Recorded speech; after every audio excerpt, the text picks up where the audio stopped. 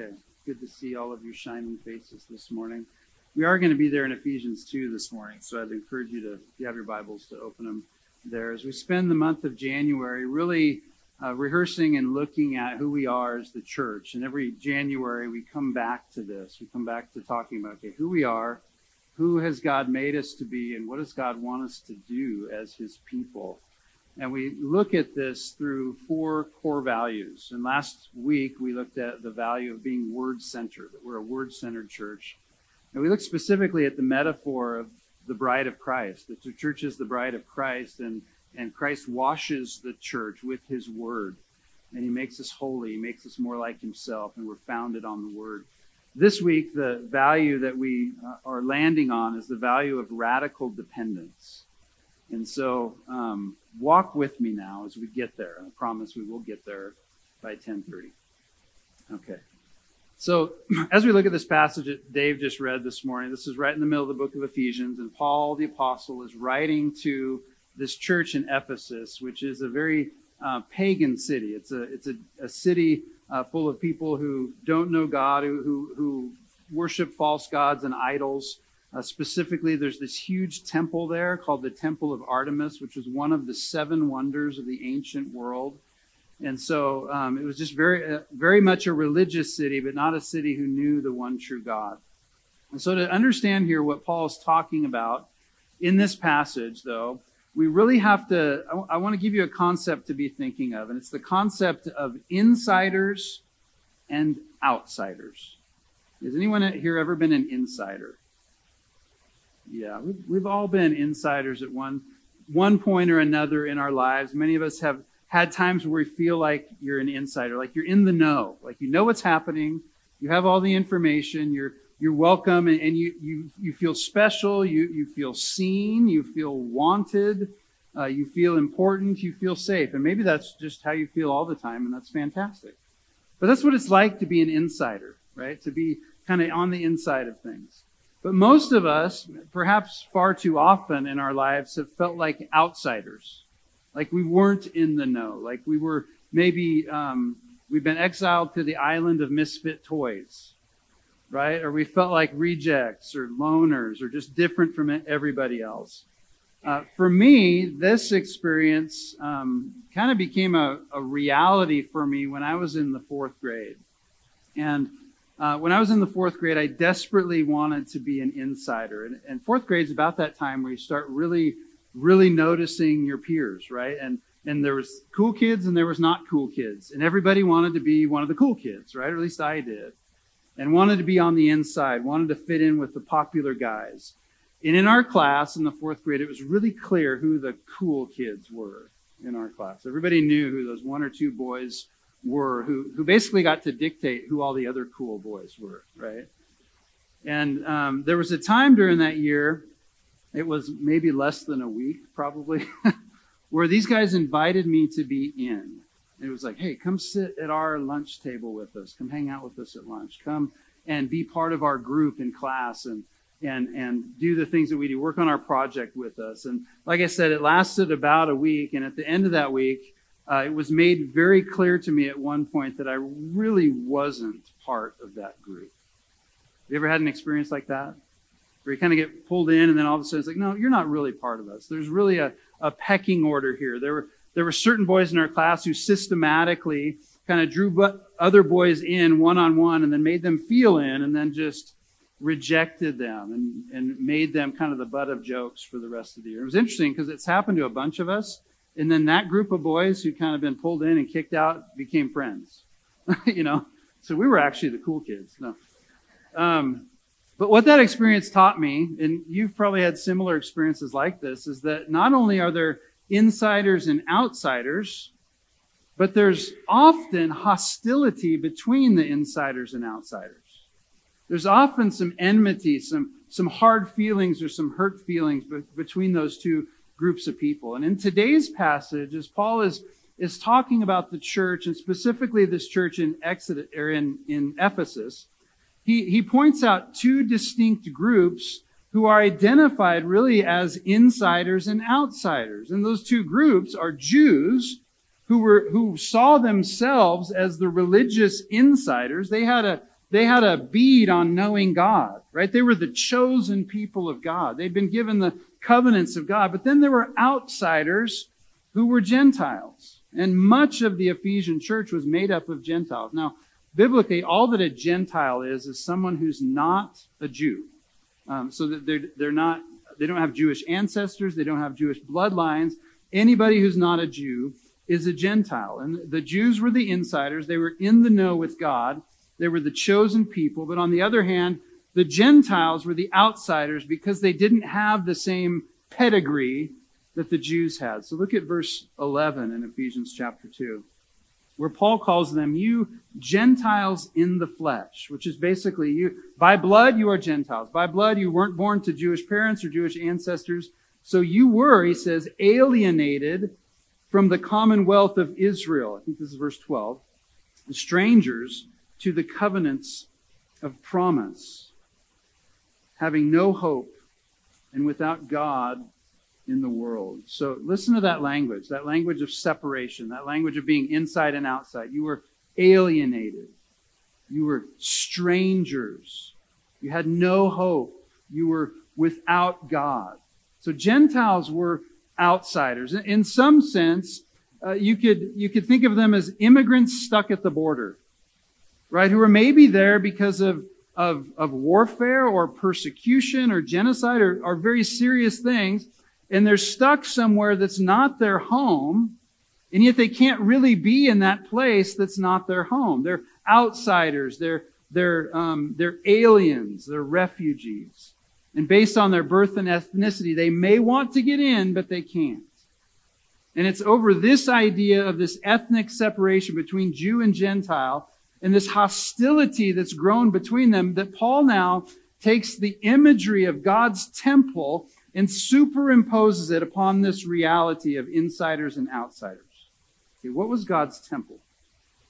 Well, God's temple was the centerpiece for Jews, for the nation of Israel, of their national and religious life. It was the physical structure which reminded them of their identity. It reminded them who they were, and it reminded them of their relationship with God, their identity as God's people. And what the temple really symbolized, though, was God's presence. That God had decided to be present with the people of Israel. And for them, it also began to signify their uniqueness. That not only was God present with them, but He was present only with them. That He had chosen only them. But God meant that uniqueness in a certain way, and because we all tend to be human, we take that uniqueness and make it something where we put ourselves above others. We're unique means that we're better than everybody else because we have certain ancestors or because we're a certain way or we live in a certain place. And this ethnic separation was what gets symbolized by Paul here in the physical architecture of the temple itself. So I'm going to show you a picture here of the temple. And if you have a study Bible, you may have a picture like this of, this was Herod's temple, which was built over the course of decades in Jerusalem. Herod the Great built it, or at least financed most of it. And this was not the first iteration of the temple. Remember, the first one was back in Solomon's day, where he built the first temple after they had the tabernacle. And this was on the Temple Mount in Jerusalem, and you can see these enormous walls around it. On the top there, it says Antonia Fortress, and that was actually a Roman fortress where they kept many of their soldiers. And then you see the temple proper right there in the middle, that building right in the middle. And then around that, the big open area came to be known as the court of the Gentiles. And that was there in Jesus' day, and that was there in Paul's day. It was this massive area, the outer courts, the court of the Gentiles. And that's the place where Jews were setting up money changing tables and selling doves and those kind of things. And that's where Jesus came in with a whip and kicked everybody. I mean, kicked everybody out of that huge space. I couldn't find actual dimensions of this, but some have estimated that they could fit 75,000 people in that area. Okay, so it's a pretty good size area of space. And there's a physical wall there. You see where it says balustrade or sorek? There's a physical wall that went around the temple proper, that temple building. And that was a wall that separated the area where Gentiles were able to come. Those who weren't Jews, they were able to come into that big court, but they couldn't go past that wall.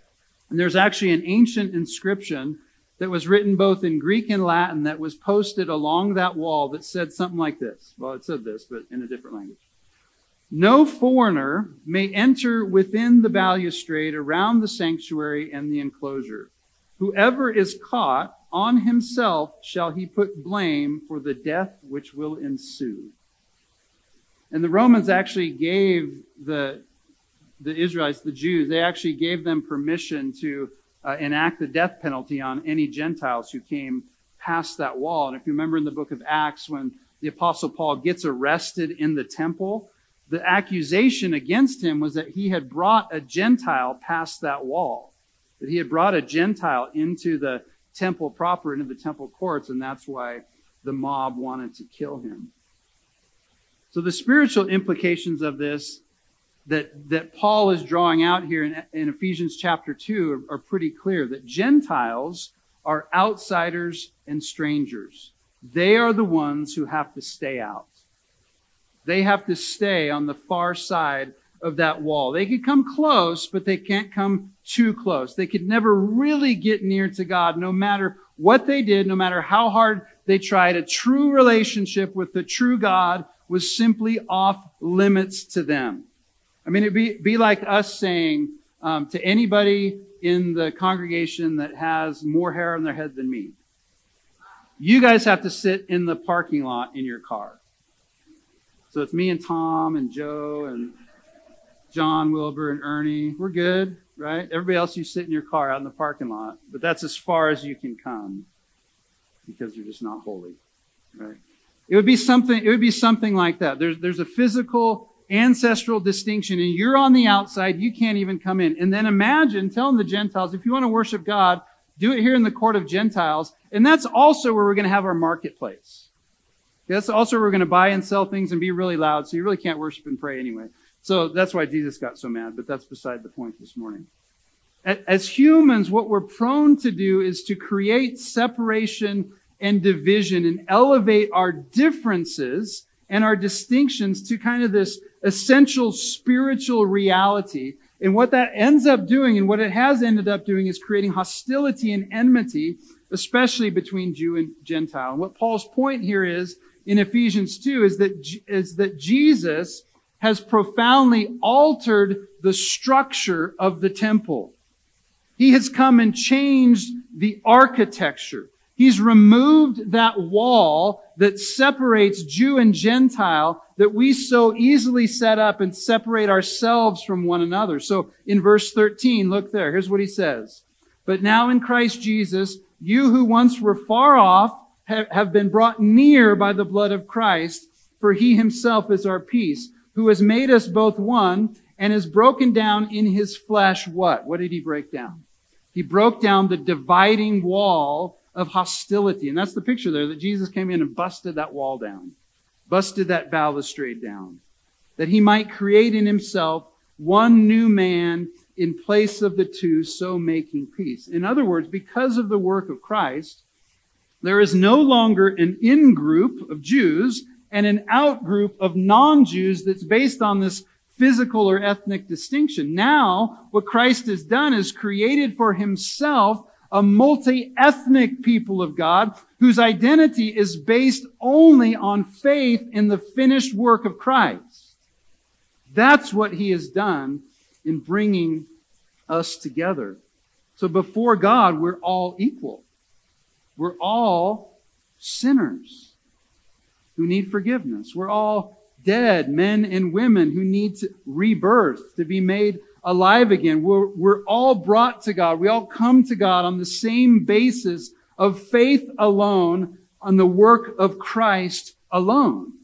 And it's this grace that it's through this grace that Christ not only removes the wall that separates us from each other, that separates insider from outsider, but he also goes in the temple and removes the curtain that separates us from God. So look at verse 16. That he might reconcile us both to God in one body through the cross, thereby killing the hostility. Now he's talking about hostility between us and God. He says he came and preached peace to you who are far off.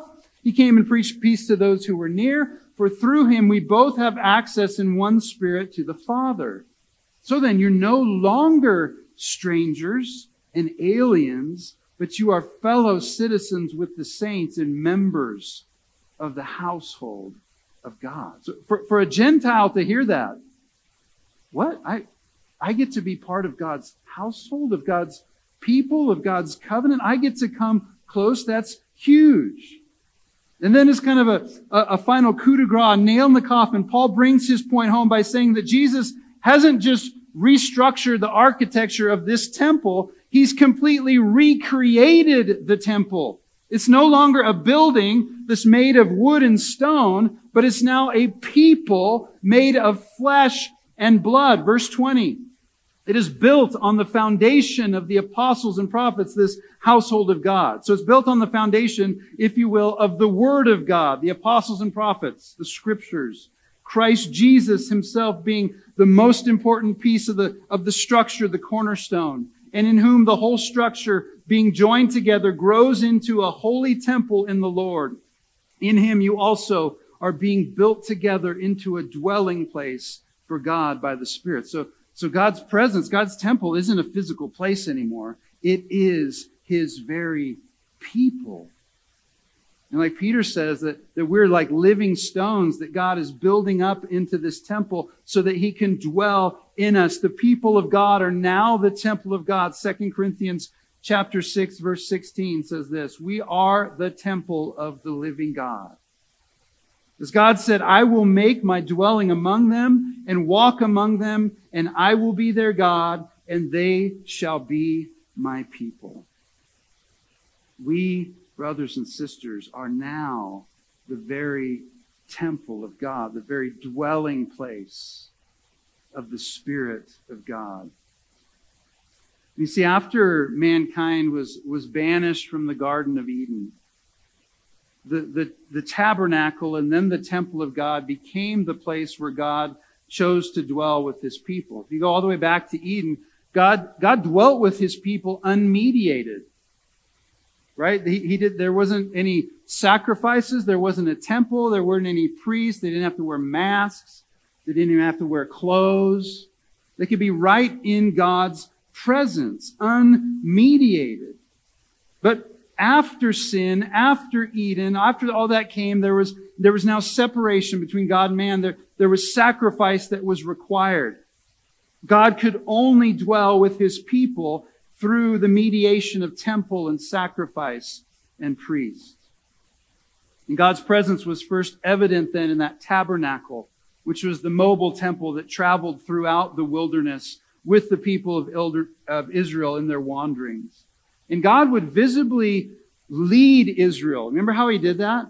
He did it with a pillar of cloud by day and a pillar of fire by night that would move. And when it would go, the people would go. And when it would stop, the people would stop. And they would set up camp. And the tabernacle would go right underneath that cloud. And it would reflect, or it would be a symbol, a manifest presence, or of God's manifest presence with his people. It signified the holiness of God in the midst of a sinful people. Well, you fast forward a couple thousand years, and now we have Jesus who comes on the scene as the very presence of God himself. And he walks on the earth with his people for 33 years, where he's crucified, then he's buried, he ascends, he is resurrected, then he ascends into heaven. And he told his followers before he was killed, he told them that even when he left, even in his absence, he would come and be with them, that he would dwell in them by sending his Holy Spirit. And not only that, but they would be baptized with the Holy Spirit. They would receive power from the Holy Spirit. So when we get to Acts chapter 2, on the day of Pentecost, Jesus keeps this promise and sends his Holy Spirit to the church. And I'm really surprised we're having technical difficulties this morning. I don't know what it is. I'm connected. Oh, there we go. All right, cool. All right, Acts chapter 2. That's where we're at. So we get to Acts chapter 2. We have all this history of the tabernacle, God dwelling in his presence. And it says this, that when the day of Pentecost arrived, they were all together in one place. And suddenly there came from heaven a sound like a mighty rushing wind. And it filled the entire house where they were sitting. And divided tongues as of fire appeared to them and rested on each one of them. And they were all filled with the Holy Spirit and began to speak in other tongues as the Spirit gave them utterance. So notice the imagery here. The imagery is astounding. In the wilderness, God had visibly manifested his presence in the tabernacle through a pillar of fire. And now he's manifesting his presence in his people through little tiny pillars or tongues of fire above their heads, showing that he is now in them. And not only is God dwelling with his people like he did in the tabernacle, but now he is dwelling in his people. So 1 Corinthians chapter 3, verse 16, do you not know that you are God's temple and that God's Spirit dwells in you? The church is the temple of God. And what this means is that God's presence dwells in the church through the Holy Spirit. The church is the temple of the Holy Spirit. But the implications are even richer than that. So not only does God dwell with us, he dwells in us. And not only does he dwell in us just to give us a nice feeling or peace or something like that, but he actually dwells in us and fills the church and every true believer because he desires to empower us. He desires to give us the power for ministry, for mission, for fruit bearing. The Holy Spirit is not merely God's presence with us. The Holy Spirit is God's empowering presence in us. So we don't have time or space really to explore every single gifting or way in which the Holy Spirit empowers his church. Time really fails us in this one sermon to appreciate what Paul calls the manifestation of the Spirit for the common good, or every way in which each of us are empowered by one and the same Spirit. We could be bearing witness to Christ through sharing the gospel. We could be suffering for Jesus' sake. We could be manifesting Jesus' love to a broken world. We could be throwing our iPhones across the room. We could be, which is probably a great spiritual thing to do, by the way. We could be doing all these things empowered by the Spirit. And the fact of the matter is this, that without the presence and the power of the Holy Spirit, the church can do nothing. Can we just turn that off? And I think that'll be less of a distraction. Thank you. So without the presence, without the power of the Holy Spirit, the church can do nothing. The church is radically dependent on the indwelling Holy Spirit to do what God has called and equipped her to do for his kingdom in this world. Let me say that one more time. The church is radically dependent upon the indwelling Holy Spirit to do what God has called and equipped her to do for his kingdom in this world. So I want to give you just two quick implications for what that means for us as the people of God, what that means for us as the church and the bride of Jesus Christ, what that means for us to be the temple of the Holy Spirit. You've all watched 100 Spider-Man movies probably, and you probably remember this line, with great power comes great responsibility. And God has chosen to be present in his church in the person of the Holy Spirit. We do not have to go to Jerusalem to a temple to worship him. We don't have to travel anywhere to pray to him. We don't even have to come to this building to pray to him. We no longer have to offer sacrifices to procure God's forgiveness. God has given us the very gift of himself with us at all times. And he's chosen to dwell with us and in us. Think about that just for a moment, that the God of the universe has said, I'm going to dwell in you. I'm going to come and be inside you 100% of the time, 24/7. The reality is just incredible. And the question, though, for each of us is, do you live in this reality? Do you take advantage of the gift that God has given you? You see, God never intended when he gave Israel the temple, when he promised them all the promises, when he made covenant with them, when he came and was with them in presence and the gift of the temple, he never gave that to them for their sake. He always intended for them to be a light to the world. He always intended for Israel to be a blessing to the nations. And they failed when their pride and their selfishness and fear led them to keep God and his blessings to themselves, to hoard all the things that God had given them. And we, honestly, as a church, are tempted to do the same thing when we stifle God's presence in our midst, when we fail to use our gifts for advancing his kingdom, when we keep his gospel to ourselves. You see, when the Spirit indwells us and works through us, it's always going to be outward work. It's always going to be others-oriented. And Paul says in 1 Thessalonians 5:19, simply, do not quench the Spirit. And to not quench the Spirit is actually kind of a scary thing. It takes incredible risk. It takes probably letting go of some things, like control, which I have a hard time letting go of. It requires faith. It requires trust. It requires going where the Spirit leads and where God directs us to. With great power comes great responsibility.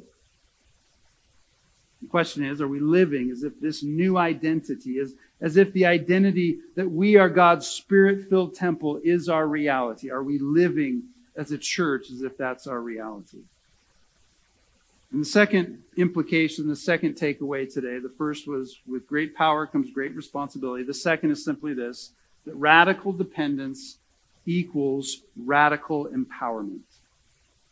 Radical dependence equals radical empowerment. The beautiful part of the gift and the promise that God has given us is that even though God requires the impossible of his church, he does not leave us alone or unequipped to fulfill exactly what he has called us to do. So he says, I want you to go and do the impossible. And I'm going to be with you and give you everything you need to do the impossible. He doesn't give us the Spirit to dwell with us and in us for our own enjoyment or for our own benefit mainly. He fills us with the Spirit in order that he might work through us. God's indwelling presence is also God's empowering presence. So to live lives of radical dependence, which is one of our core values. I told you we get there by 10:30. One of our 4 core values. To live lives of radical dependence is to realize that the Holy Spirit has given spiritual gifts to his people, not to benefit us, but to benefit others. To benefit the people sitting next to you, to benefit the people out there in our community, living across the street from you, the people that you serve in your business, your students in your classroom, your teachers in your classroom. To benefit others for their good. The Spirit works outward, others-oriented. So it's prudent to ask ourselves these questions. I'm going to ask 2 questions, and this will be it. What would we as a church do differently if we knew that we did not have the Holy Spirit empowering us to do it? Sit with that question for a second.